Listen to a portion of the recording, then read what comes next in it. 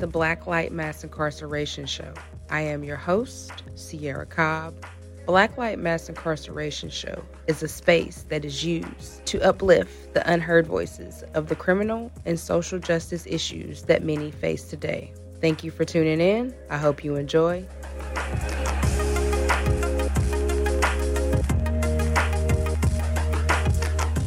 Welcome, Black Light listeners. Welcome back to another show. Today is about, what was it, rape, statutory rape?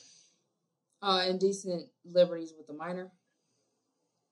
Yeah, indecent liberty, which is like 65% of prison population today, wrongfully convicted about indecent exposure with a minor. Because, I mean, touching bases on it, you know, some people be having relationships that's close to age, and the parents get involved out of anger and get people wrongly convicted as the rest of the sex offenders, or they just get their freedom taken, man, off of bull crap, you know what I'm saying? But today, like, yo, man, explain that, especially through school years, like the most important years of growing up, you know, middle school, high school, and then people be in different predicaments, and then with their little school sweethearts, and things get taken out of way proportion, and freedom get taken. Well, let's just dive into that a little deeper because, I mean, we all been in relationships being young, and a lot of us have dated people that were older than us. And so I'm sure when we were indulging in those relationships that we wasn't thinking about, oh, well, this person can get in trouble for indecent liberties with a minor or statutory rape. And so that's what happened with this guy. Like, you know, he was with somebody that was a few years younger than him, not much. And her mom approved of him. Her mom gave her the blessings and gave him the blessings that it was okay for them to be together. And he was actually staying with her, but situations arise when, right, you know, situations arise and the police are called. Stay, approve me to stay with you. And we'll continue. Yeah, so somehow, you know, police were called to the house stating that there was a break-in at the house he was staying with the girl and her mom and step-parent. And then when they got there, he was able to prove that it wasn't a break-in. So evidently they got mad that I guess they got called to a call with information that wasn't true and decided to dig a little deeper and somehow went through his phone and saw messages, and wow, that's how he got his charge. They saw that it was with the underage and decided to charge him with indecent liberties with a minor. And that's just wild how it goes from a breaking and entering to we're going to find something to charge you with and charge him with that. So now he has to register as a sex offender, which is difficult. He did how many years? I think he said he did like 2 or 3 years, got out, and which you'll hear the story. But got out, and then I'm thinking he went back because he wasn't able to find somewhere to stay to register. And that is one thing that the registry does. It stops you from being able to have somewhere to lay your head, as well as if you have children and he has a daughter. And so most landlords don't want people with those kind of charges on their property. That's like really messed up. Like, especially when you're not even that type of person. Like, you got to carry that title on your name, and then you will be judged on the spot, going in different places or different communities. They just looking at you like you're just such a terrible person, and that ain't even half the story. Like, I just feel like a lot of people that's been in a situation like that, it should be some type of program that relinquishes such title, and you can get a second chance, especially if it's proven that they don't have that capability to be dealing with minors or trying to do do sexual acts with this minors. You know what I'm saying? Like, this is like history right here. We went to school together. I stayed with you and your mom accepted me in the house as family because ain't no mom about to just let nobody stay in their house if they not approved. You know what I'm saying? I'm just some type, just a little bit, even if it ain't all the way approval, mothers are still gonna not let you stay in the house unless you approve of something. So he had to be like in somewhat more fashion. You know what I'm saying? And she knew his age. So it wasn't like it's a secret or I didn't know this man. I don't know how old he was. He showed me a fake ID type stuff. They knew this man. You know what I'm saying? But you know what's crazy You know, is that the girl herself tried to make a statement saying that, it wasn't like that. Basically, it was consensual. They were in a relationship. And don't you know, because she wouldn't say the opposite, they said that her statements were inadmissible? which is like coercion, right? Ain't that like entrapment? Well, my thing is, you can't say that the victim's statements are inadmissible in court. And for those of you that don't know court language or legal language, inadmissible means it is not allowed in court. Admissible means they allow the evidence in court. Inadmissible means they don't allow. So they would not allow her statement to the jury to be heard because she didn't want to say that it was not consensual, because she didn't want to say that, he was basically with her without her consent and they were actually in a relationship. That's crazy that you won't use supposedly the victim's statement because she's not agreeing with what the state wants her to say. Right. Yeah, this is the victim testifying. Supposed to be victim. Because she's not really a victim. She said that, they were in a relationship. It was consensual if it did happen. So, I mean, they don't even know if anything happened. Just because you find sexual text messages doesn't necessarily mean they had sex. Right. But still at the end of the day, she was still claiming that that's my boyfriend. And mom said it was cool. Mom said he was a good dude. So yeah. So it was like it wasn't like he was 80 years older than her. You know what I'm saying? This is not like I'm 30 and she's 16. This is not that case. Well, I've been in that situation. So I've been in that situation where my kid's father is older than me, and we were called at a university past time, co-ed time, that we were supposed to be there. And so they took us to the police department and they called my mom, and they were really trying, and I mean trying their best to talk my mom into pressing charges because he was older than me. And I was, I think, 14.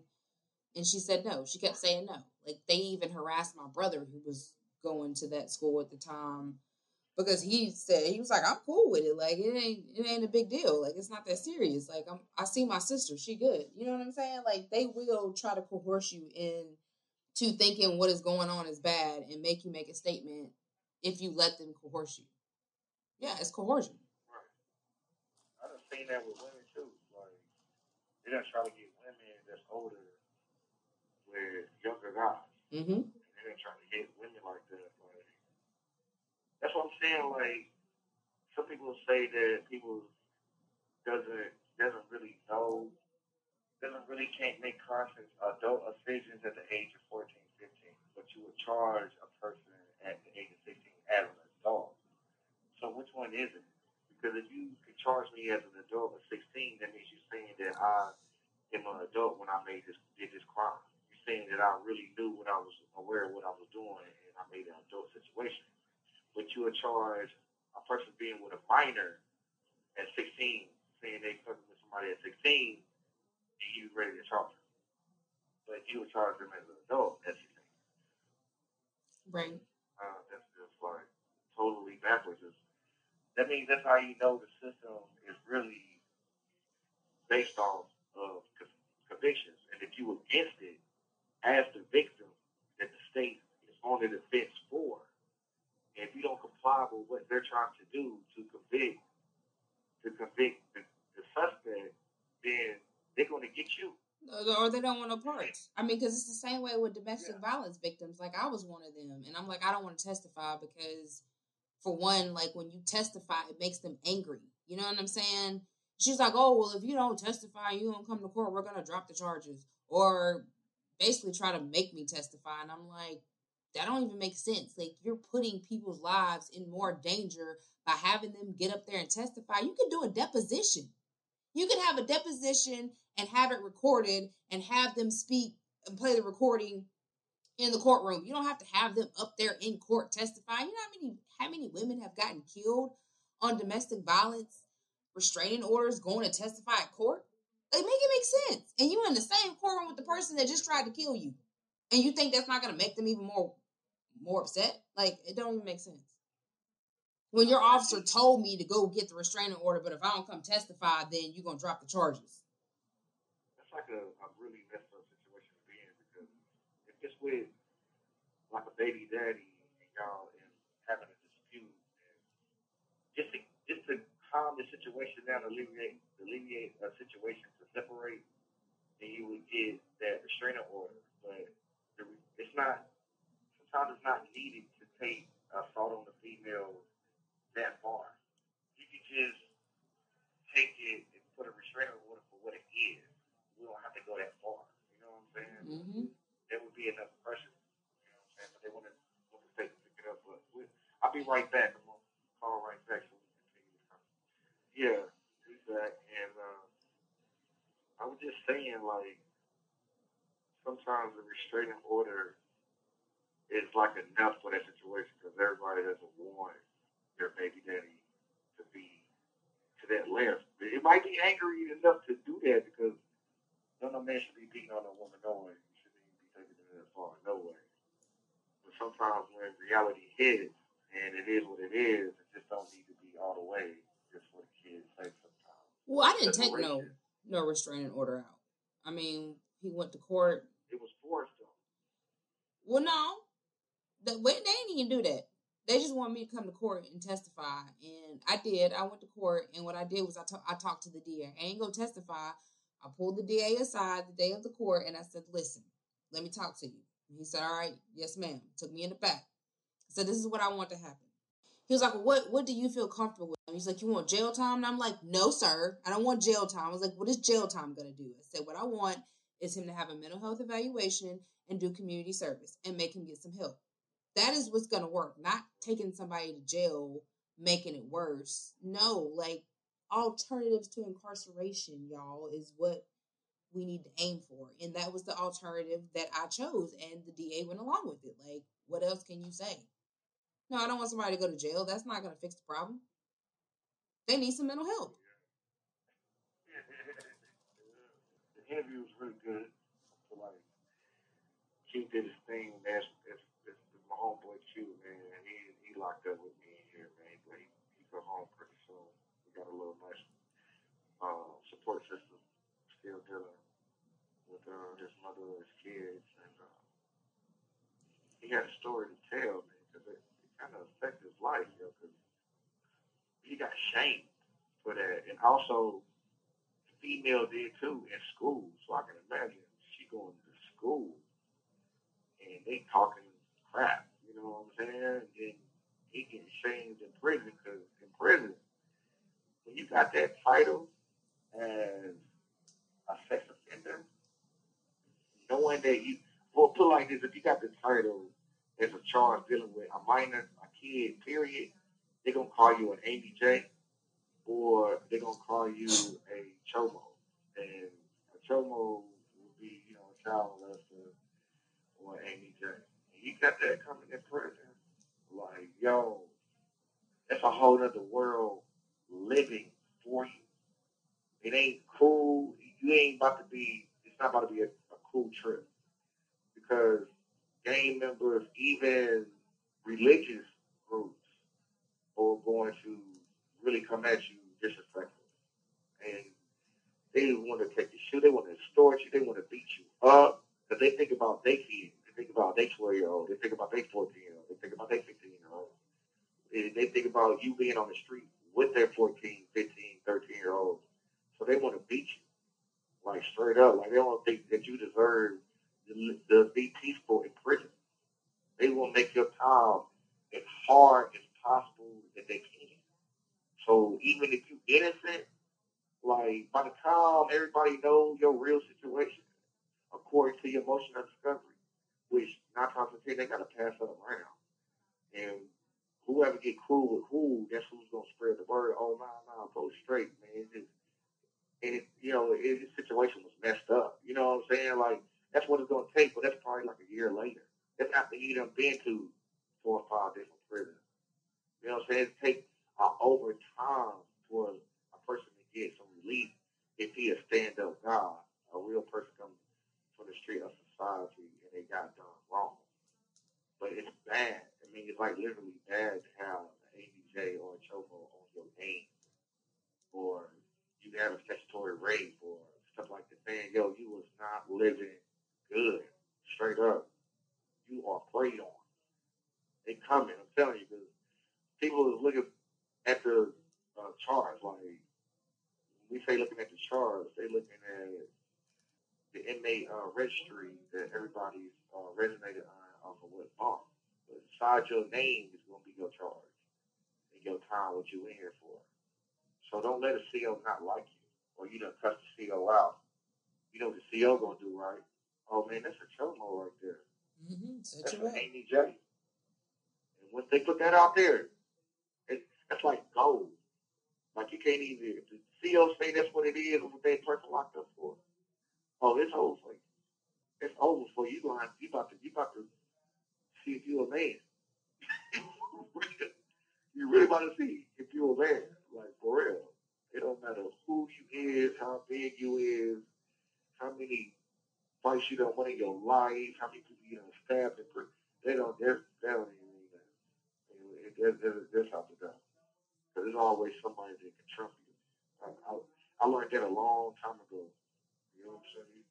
There's always somebody bigger or meaner or violent than you are, or somebody smarter or somebody clever than you are. So there's no point in trying to outdo the next man. The best option is to be the most sociable and balanced guy for you to be the most reasonable dude. The most reasonable dude in prison is the one that's going to have the most faith. You know what I'm saying? So it's like, that's me. I'm trying to help people, including myself. I'm just trying to bring good energy to the table. I ain't trying to outdo nobody, nothing like that. I'm locked up for murder, a crime I didn't even do. So that's my focus right there. Of course, I know how it feels to be innocent. I'm one of them. You know what I'm saying? So I'm not being looked at as if I'm a killer. You know what I'm saying? Right. So they're gonna look at you as a killer, so you be trying to be that. You can't do that. Eventually, it's gonna get old, and you're gonna have to move to the next level of men adultship. I ain't gonna say manliness because women locked up too. You have to be adult about your situation and about how you perceive yourself around others. So you just really gotta grow up sometimes. If you in here, this is where you need to start right now before you get out. For real, because you're gonna be doing the same thing and surround yourself around the same people. I really do hope people enjoy this interview right here. It's kind of enlightening. It kind of touched me a little bit. You know what I'm saying? I'm like, dang, word. Well, it's very enlightening. And it kind of goes with the interview that I did last week with Amber, because Amber, and if you didn't hear that interview last week, please go check it out. But Amber does a lot of work in Connecticut around trying to end the registry because, or either change the laws. Because, I mean, I know you have some people who feel like they should know, or a lot of people who feel like they should know if somebody did commit a sexual crime against somebody, but you have to change those laws for the ones who aren't charged with that. Like they are falsely accused of that. Or if it was consensual and the state still made it like it wasn't consensual, it still needs to be a way that they don't have to register. Because if you really didn't do something like that, that heinous, then you shouldn't have to suffer. Like, it's crazy. Like, anybody could be charged with a sex crime and have to register as an offender. And it really tears up your life. Like, what if you are the only surviving parent of a child, and because you have to be on the registry list, you can't be in the same vicinity as your child. So what is your child supposed to do? That means the child go to CPS, like, and that's no better place at all. Yeah, I don't mean to cut you off, but we just passed a law about when you could be married at what, like 14 or something like that. No, they changed it at first, and that was another thing I think I said to you earlier. Like, how can you charge somebody with indecent liberties with a minor, especially if it's consensual and the parents know? How can you charge somebody, but you're able to get married at the age of 14 in North Carolina until last year? Right. With parents' permission. So it's the same thing if your parents know you're having consensual sex with somebody older and they approve of it. I mean, because think about it, like years ago in the 80s and the 70s, like I know my grandma was married young. A lot of them got married at 14 and 15 and had kids at 14 and 15 and raised a whole household, and nobody said anything about it then. So I don't understand why now, unless it's not consensual, unless it's forced. Why now that so many people are being charged when you have evidence that it was consensual? Now, if it's not consensual, that's different. If somebody's forcing themselves on you, that is different. That is very different. Right. Definitely. I'm pretty sure if it wasn't consensual, the girl is going to speak because she feel like she was violated. Right. Especially if she already know that she protected. You can't hurt her no more, or she telling it on you. Or Yeah. or you have cases where a lot of black men have been accused of raping a white woman and never even seen a white woman, been around the white woman or touched her. Oh, that's some old cases. There's some cases that y'all gonna hear about on our next interview on the next show about my man Ray, man, Dennis Ray. He's been down 42 years, and his story is a whole other epidemic. It's for real. His story, I'm telling you, if you don't get infuriated by his story and want to get inside and try to change the system, then I don't know what will. Because that story right there had me stressed after I done it. Because I'm just like, that is crazy how the state literally harms people and takes them out of society for decades. I mean, for decades. They don't have a lick of evidence. I don't see how they sleep at night. I don't. I don't see how you sleep at night knowing you took somebody's life who did not even have the mental capacity to even function. That's why I just be like, I respect guys locked up right now. They've been locked up for 30 years. I respect guys who've been locked up 25 years because that's a life sentence.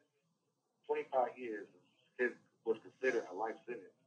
It still is considered a life sentence, even though life, the L is an L.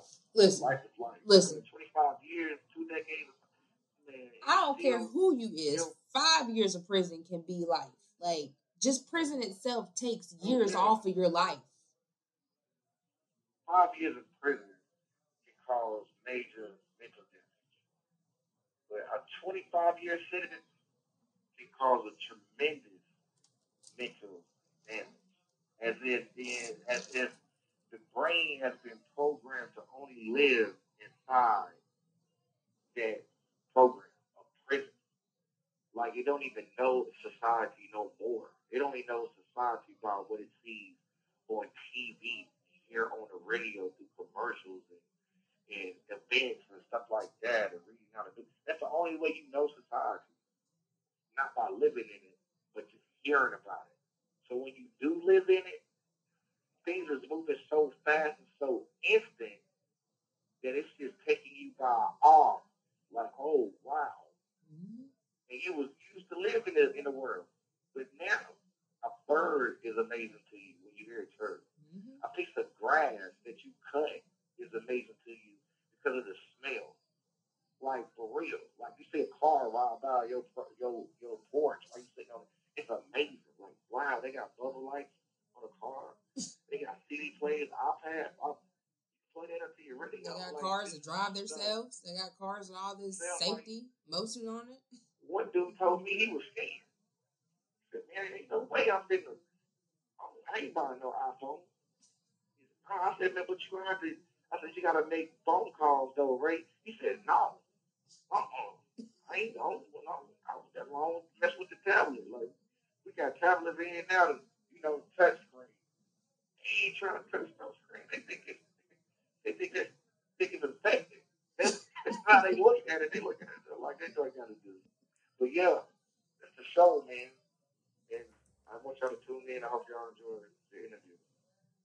Thank y'all. We'll catch y'all next time. Have a good one. Peace out.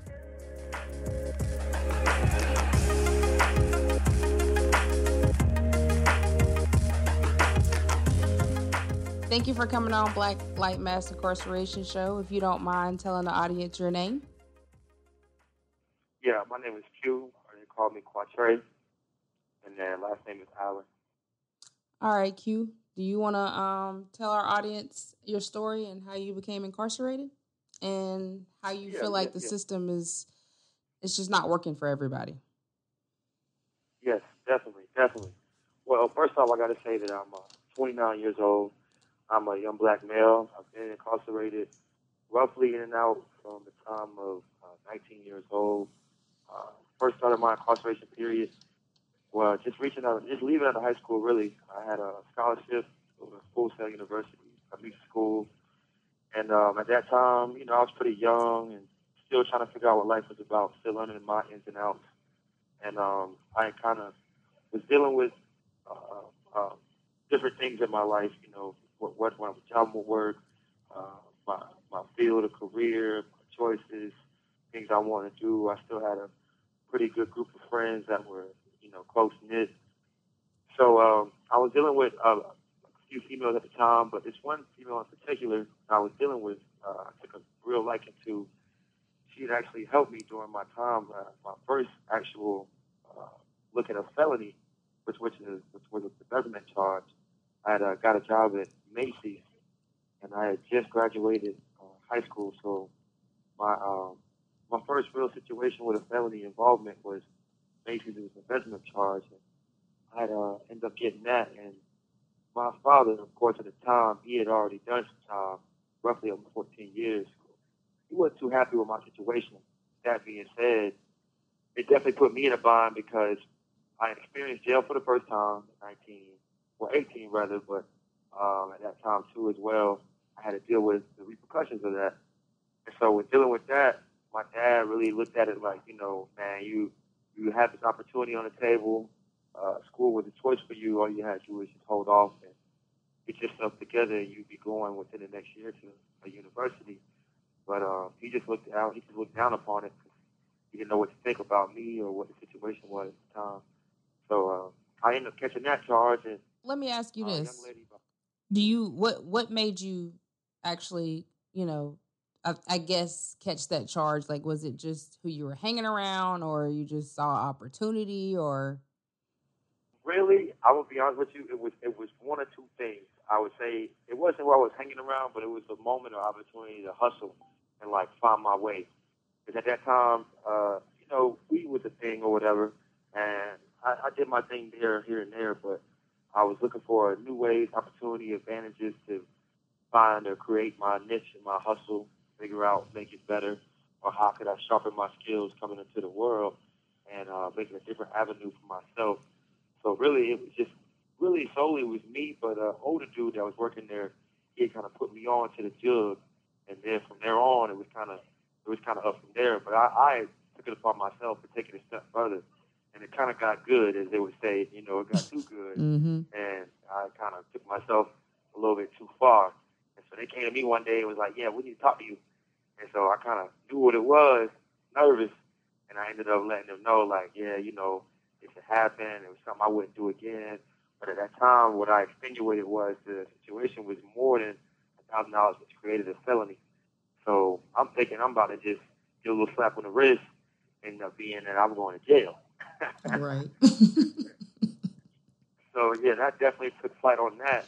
And then after that charge situation, it kind of got rough because the bond that I had with my father and the connection I had with him, it was different. It was difficult because it was already, I was 16 when he first came home. So the bond that we had created, some of the things he had taught me, he was kind of disappointed in me, and I knew it. So with that being said, kind of had to find my own way. And it just didn't get no better from there because he kind of put me out. Mm-hmm. My mom at the time, she's a God-fearing woman, church-going woman. She didn't know most of the things that I was into because I wouldn't dare tell my mom at that time, like, I was out smoking weed, this and that, doing certain things that she just really wouldn't approve of. Of course, my mom accepted me, but there are things I just didn't want to worry her with or worry her about. So I ended up being out in the streets, really. I ended up, just trying to make my thing, do my thing, make my thing happen. Young lady had helped me on the street. She had helped me. She had, like, really taken me in, was sneaking me in, and her sister, I graduated with her sister, but she was just like, look, I don't want you to be out here. I don't want you to be homeless. You know what I'm saying? I want you to try to do something with community college, get a job. I did these things. I did try. I did make an effort. I ended up getting a job at McDonald's, trying to pay rent tuition back. But the weight was a little bit heavier than what we thought because February 3rd of like 2014, actually, I had just turned about 20. I had been 2 years out of high school because I graduated in 2012. I ended up getting arrested, and it was at her house.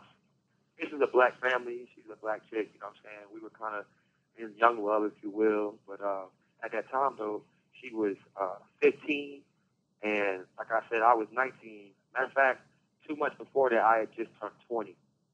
So with that being said, the police arrested us. I was in Raleigh. Well, she arrested me. They arrested me, matter of fact. I was in Raleigh. I didn't know what was going on. I didn't know what to say. At first, it was a breaking and entering. But then when I proved to them, like, no, I wasn't a breaking and entering. I was here. Somebody let me in. This wasn't what you think it was. They started looking deeper into it. And then they started trying to, get my cell phone records, stuff like that. Mm-hmm. Now, our situation wasn't crazy, but it was just the type of messages that we had between us. They were like, well, we know there's some type of relationship there, this and that. And lo and behold, it ended up it being like a sexual act, like sexual thing. But we had known each other before I graduated through class, through school, stuff like that. So it wasn't like that to me, but the picture that was painted and what was being portrayed on their end, it was more so like, no, we know you did this because of sexual gratification, and we know that you're this type of monster. We know this is what's going on. And it kind of like threw me for a shell shock because here it is. I kind of was like working my way out of a hole. I was being honest. I kind of, her mother knew about the situation. She just kind of checked up on me, make sure I was doing right. What kind of lifestyle was I leading? I told her I had a job. She came to my job at McDonald's. So I wanted to get community college and work my way up. I didn't feel like I was really ready for college outside the state, which that's where I got my scholarship at in Florida. But I just told her some of the things were on hold that I had going for me because I had suffered a small felony charge. And you know what I'm saying? Like, I even told the chick that I was dealing with at the time the same thing. And she was just like, things happen. We weren't going to look down on you for that. Just get back up, do your thing, get back in there, and, try to beat this because you're better than that. Let me back up. So you said that you had met a chick, she was younger than you, and it was a situation where they thought that you broke into her house. So when you proved that you didn't break into the house, that you was let in or however you were let in, so they went from that to going through your phone to say that you had a sexual relationship with her? Yes, ma'am. They did. They did. Wow. And it was also what led from it too was the stepfather. It was crazy, man, because the stepfather he had kind of like pushed that agenda.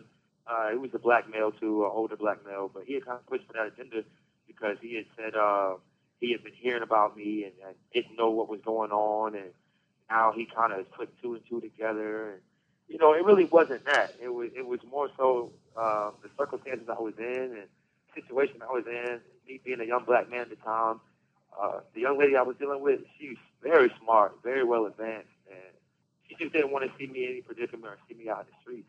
Because she really cared. More than that at that time. Yeah, she definitely did. She definitely did.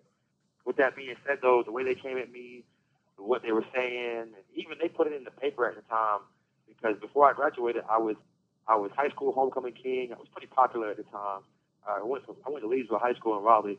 Pretty smart student. You know what I'm saying? Wasn't too bad in my grades. So it was a big thing around that time because nobody kind of knew how to deal with this because it's something that you really don't see. And with the type of charge that it was and the type of person that I am, it was just totally opposite of my character. So for me to sit there over like 6 to 8 months to, like my mom, she hearing about it, and my grandmom, and my dad, he didn't know really what to say. but like he's still in my corner, but he just didn't know. Nobody knew how to handle it. Like nobody. And me, I'm just behind the wall trying to deal with the fact that I'm dealing with my own situation. I've never been to jail for a long period of time, nor was I expecting to go to prison or suffer any type of serious charge from it because I was just honest in my situation. But in that situation, I felt like it was the best thing I could do. My mother had a conversation with me and was like, look, if there's something that you need to say or you feel like that's something that's going to help you out in that type of situation, then you need to come forward because you being a young black male and that type of situation, my mom just didn't know what to expect. Like, nobody did. The young lady, she wrote on my behalf, said good things about me and, all that stuff like that, but her statements were not admissible in court.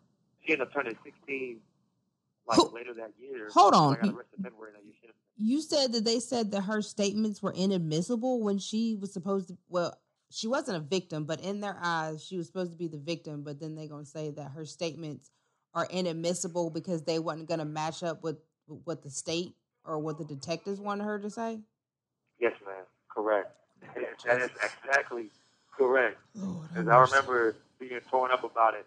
Because there was an older guy I was in the block with, man, and he just kept praying for me. He was like, look, man, you're a young dude. Things like this happen all the time with young people. And he said, it's just unfortunate it happened to you. But, we were trying to figure out a way that something could happen or some type of relief could be, put into play. And, she did everything she could. They wouldn't even let her write me. I got in trouble for her writing me. That was after I took my time for the embezzlement. I had to go back to the jail and still fight this other case.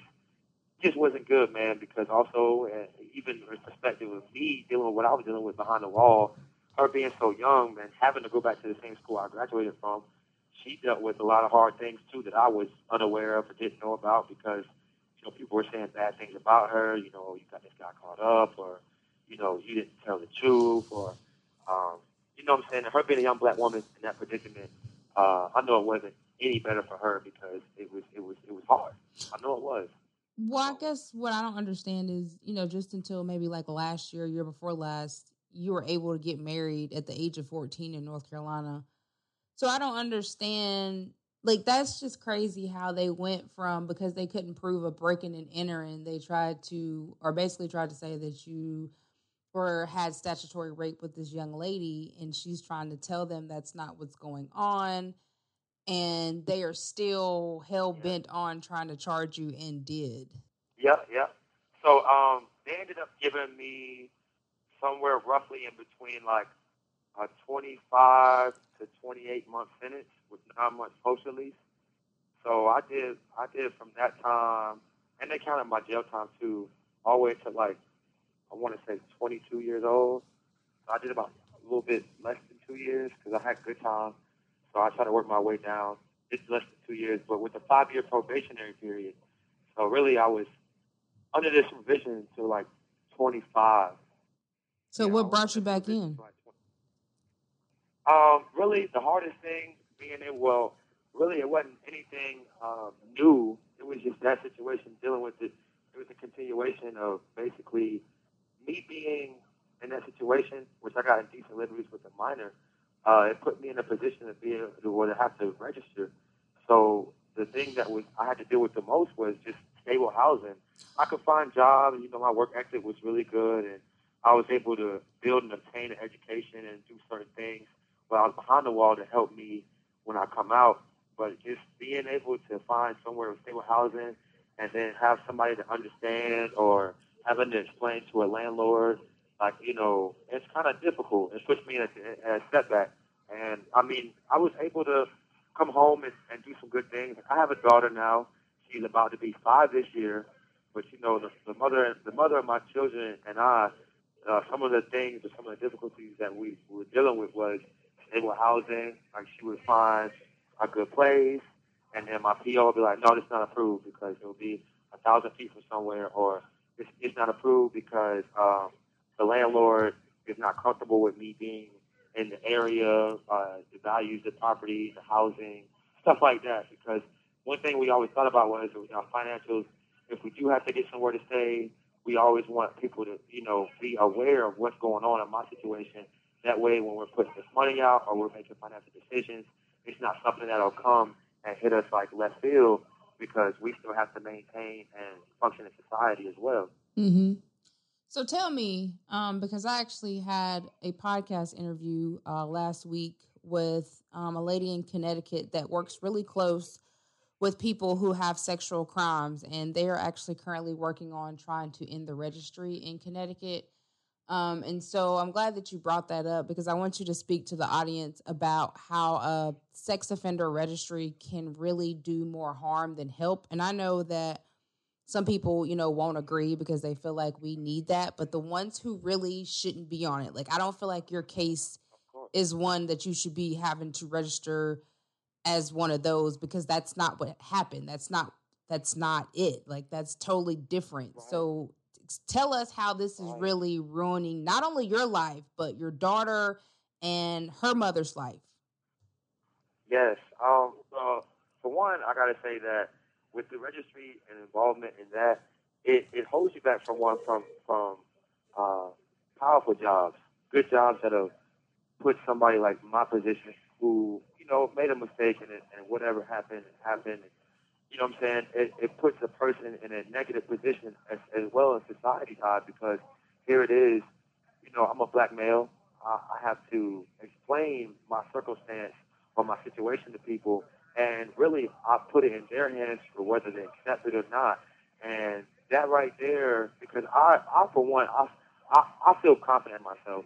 I'm fine with myself, and I've had to work through a lot of things on my own, which I've been blessed to be able to and have a support system to do that. But somebody who might not be as fortunate as me with that kind of situation, it puts a damper on your family life, even with having kids and being able to go to certain functions or deal with certain things as far as in your child's life, and just being able to be in the community or the neighborhood as a regular individual when you know that this is not the case for you or you're not that type of person, it really puts a damper on future advancement. And if there is advancement, you have to kind of fight a little bit harder than the average person because here it is every day you're waking to prove that you're not this person when from the jump you already knew you weren't this person, but you still have to constantly prove or be in like that kind of good light, so to speak, when it comes to anyone because now a person, especially if they know your situation, they're always looking for any sign or hint of, oh well, this guy is a sex offender and this is this, oh well, this and that. And I mean, really, I've been blessed because in my situation, when I tell people that, the first thing they look at me and they say, "Whoa, like, I would never expected that." But then after, maybe a month or two or a while of getting to know me, they're just like, "Man, did that really happen?" Like, they get to know my character, they get to know I'm a stand-up guy. I'm a regular human being like everybody else.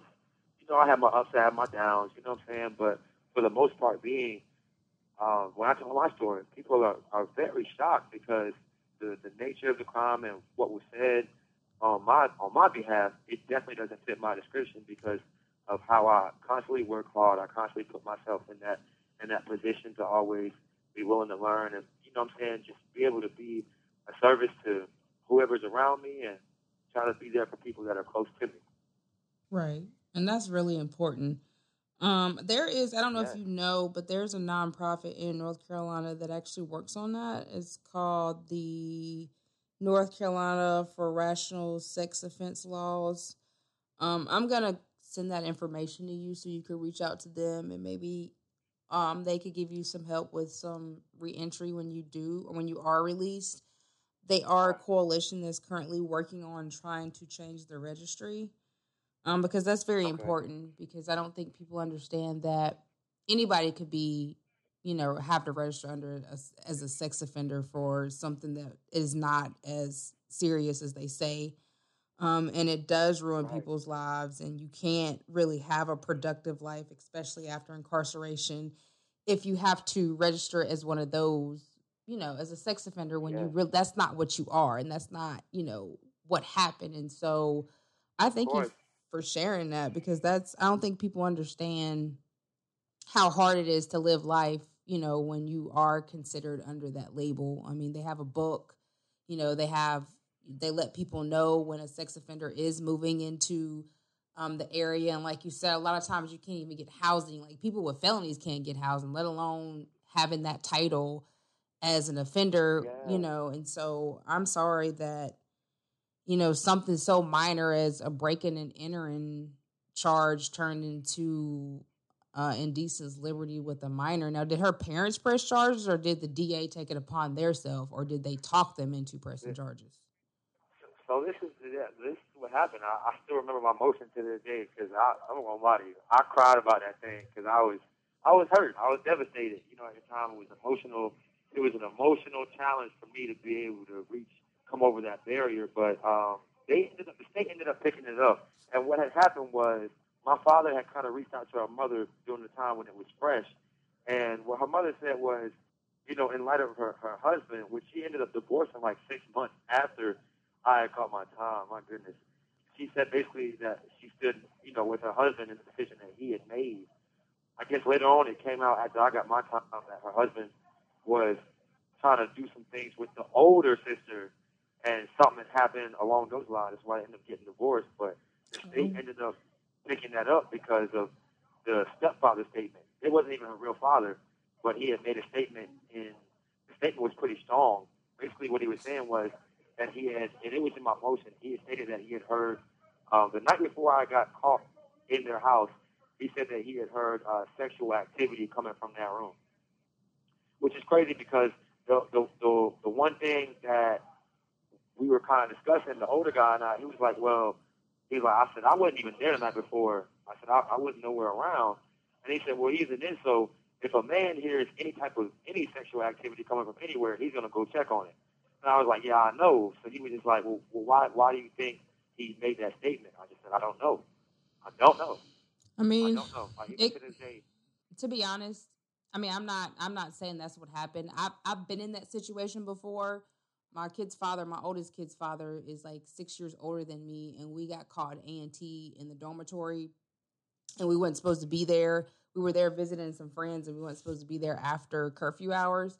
And so once they figured out how old I was and how old he was, they were trying to, like, they literally was trying to talk my mom into pressing charges. Like, they were really going hard. So I wouldn't be surprised if the detectives wasn't a reason why, or the DA wasn't a reason why he made a statement that was probably false.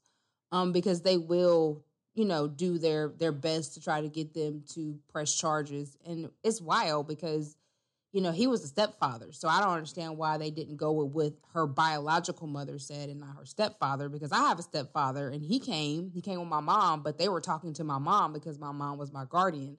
So that's crazy how they used the stepfather's statement and not the mom, because evidently the mom didn't want to press charges. That's wild. She had a neutral perspective. But it was just that the statement that her husband had already gave. I felt, and somewhere in my heart, I felt like because she had already kind of, not like, at the time, she had kind of like gave me her blessing. Like, she came to my job, she met me, and you know what I'm saying. She just said, "You're a smart young man, and my daughter really likes you." So I knew that was that kind of, you know what I'm saying. When somebody's like making sure, like, okay, look, my daughter likes you. I want to make sure you're good for her. Because like, you know what I'm saying, my daughter likes you. She's going to keep liking you. So we just going to make sure that, you know what I'm saying, you at least got your stuff together. Mm-hmm. And, I told her, I kept it real with her. I didn't sugarcoat it or nothing like that, And she respected me even more for that because I just, kept it real about my current situation at that time. So she really respected that and appreciated that. That's what's up. I'm sorry. I don't even know what, like, this. It just goes to show you that North Carolina is crooked. Like, it is so crooked when it comes to Black and brown communities and charging people with crimes that they did not commit. Like, they will go to no end length to try to prosecute something that's not there, and that is crazy. Like, that's why I made this space for people to tell their story of the injustice that they are experiencing by the state. Like, the state is doing so much harm to people, it's not even funny. Wow. Yes, ma'am. And the crazy part about it is, after all that, like, the young lady I was dealing with, after I came home and after things kind of like blew over and settled down, I kind of was able to reach out to her, but things weren't the same. You know what I'm saying? Like, her number is still the same to this day, but her mind is totally different on a lot of things, and some of the things she had to endure on her own. with me being through prison, the kind of good boy image that I kind of had, I have a different perspective on a lot of things just because of what I had to endure and what I had to pick up on and had to learn on my own, as a man, as a young man coming up in the system.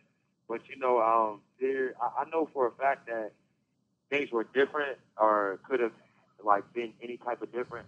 I know she would have done what she could have, but she always told me separately from that I always need to keep fighting because she said you never know when anything might change or be different for you in the situation. But she kind of accepted the fact that the system kind of took over in that situation, and in turn it kind of crushed her because I know she loved me. She cared about me. She cared about me really deeply.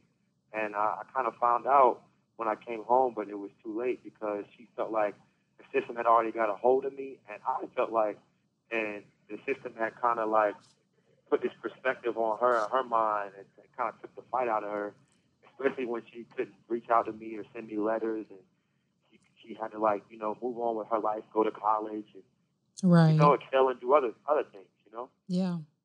And that could have been the love of your life. You never know. You know what I mean? That could have been your soulmate, but because the state took it. A lot of you. At that time, we definitely had that strong black love. That was something I'll never forget. Even being 29, we had a strong connection. Even if we wouldn't have been together, we definitely still would have been. Yeah. Well, thank you so much for sharing your story. Keep fighting. Don't stop fighting. Ma'am. Keep fighting for your freedom and your innocence. Ma'am. And I hope that your story can get you some help to get you out. Yes, ma'am. Thank you. And I tell my people to be on the lookout for this interview. And I support y'all 100%. Thank you so much for all the help and love and support. And y'all keep doing y'all thing too, man. We need all the help we can get. We got y'all. We're going to help as much as we can. Stay up. Yes, ma'am. Yes, ma'am. Have a good one. So thank you again for tuning in. I hope you enjoyed today's show. Your host, Sierra Cobb. Take care. Remember, sign up for our news show.